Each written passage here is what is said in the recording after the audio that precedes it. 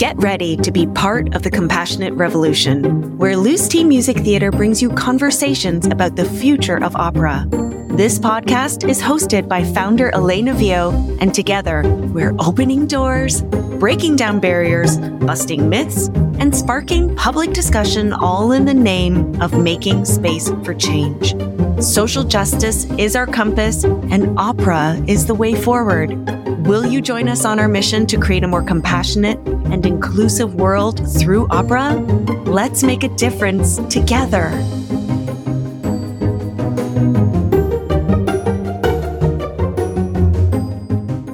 Hey, I'm Elena Vio, founder and executive artistic director of Loose Tea Music Theatre. I am a creator, director, and producer, and I started Loose Tea Music Theatre to have the space to work on experiments and explorations of the intersections of music, theater, design, and technology. This year, we're celebrating our 10th year anniversary, and I burnt out hard. Although Loose Tea has a compassionate work model, that framework tried to serve everyone else except for its leadership. I'm disabled with a brain injury, and I realized that if there was any hope for me to continue working in the opera industry, that Loose Tea needed to restructure to support its leadership.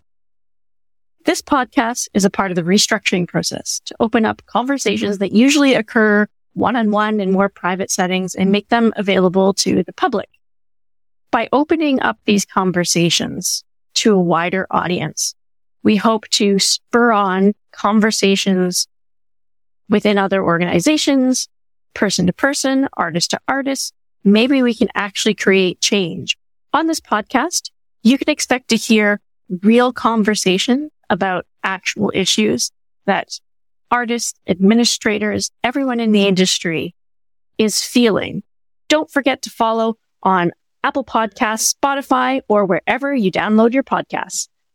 To give you a taste of what's to come in season 1, here are a couple of clips from my conversations with Ian Cusson, Métis and French-Canadian composer of art song, opera, and orchestral works in episode 1, and Mark Wilkinson, who is a baritone, teacher, actor, voiceover artist, personal trainer, and community builder in episode 2. Let's jump into it.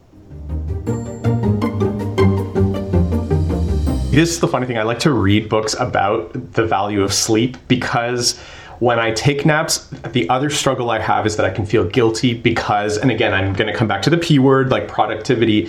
It's being non-productive in that moment, but which is like my own like mental discourse that's always going on in my head of not producing and feeling guilty and having a spiral with that. But I would say like a great book I read recently was called Saved by the Siesta, and it's a French neurosurgeon that wrote that, and it's sort of the value of napping and how it like you say resets the brain kind of chemistry in certain ways so that you can do things, and then talks about different lengths of nap and the values of those different lengths. And I just found it a really encouraging read to sort of validate what I'd found in practice to be really beneficial to the creative life. And I'm sure to like more than just the creative life, but that's the life that I know right now. Yeah. And the thing is that this idea of productivity or feeling guilty, because I've also, I'm now year 6 of a brain injury, and, that taking the actual time that my brain needs to function the way that it does now, at first made me feel really anxious and really guilty and like, oh, I'm not doing enough, or I'm not producing, or I'm not, there's so much to be done, but there's always so much to be done. That's never going to go away.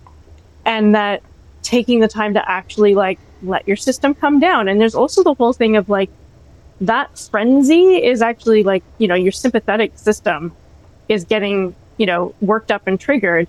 Yeah. And to do creative work, like I find like, you have to bring that down. Like you have to be in a safer, like you can't be sitting in fight or flight to do creative work. And I found every time that I've taken time off, kind of within 2 or 3 weeks, it's usually like post big project or something, I'll know that I'm starting to heal when all of a sudden I'm getting these crazy, like really creative ideas that just start like coming to me. And I'm like, now I'm starting to be in a place that's where my system is down and has come down, and I'm starting to heal and starting to, get back to a healthier place, because then the creative ideas, like without me having to push for them, are like coming into me. Yes.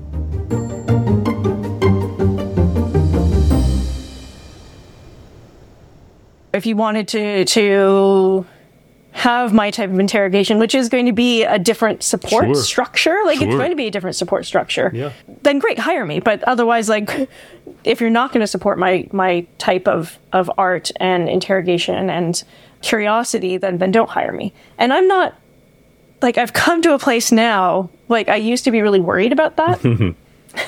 Yep.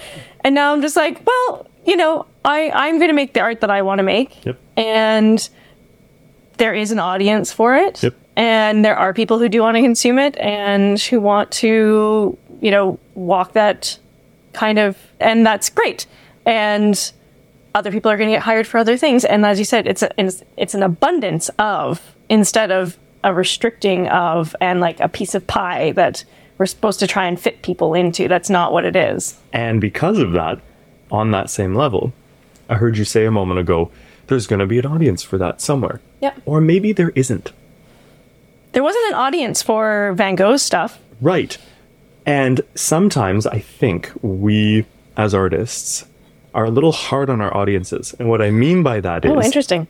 What I mean by that is, sometimes we suck. But also sometimes we need to suck. Right. And sometimes you make a bad movie. Yep. Sometimes you put on a bad production of an opera. Yep. And that's also the humble pie that we need to... There is pie sometimes, and it's humble pie, that we also need to eat. It's very easy because you say, I am valid and there is someone out there for my art, but that doesn't mean we get it right all the time. Correct. And nor should it be right all the time, though, because we need to be able to fail. And I think because of, now we're getting, my thoughts then go into the way that funding is structured, the way that, we're able to, quote unquote, make money, is that it has to be successful all the time. Exactly. And we're not allowed to fail. And I think as we, people who are creating, who are, quote unquote, in equity seeking groups, but who are not old white men, there is more pressure on us for it to be perfect every time. Absolutely. And for it to be, at this level all the time, and that it needs to be right, it needs to be perfect. And if it's not, then we fail. Sure. And then it's a failure instead of a growth opportunity. 100%. Thanks for listening to The Compassionate Revolution, a podcast by Loose Team Music Theater. We hope you found the perspectives explored in this episode thought-provoking and action-inspiring.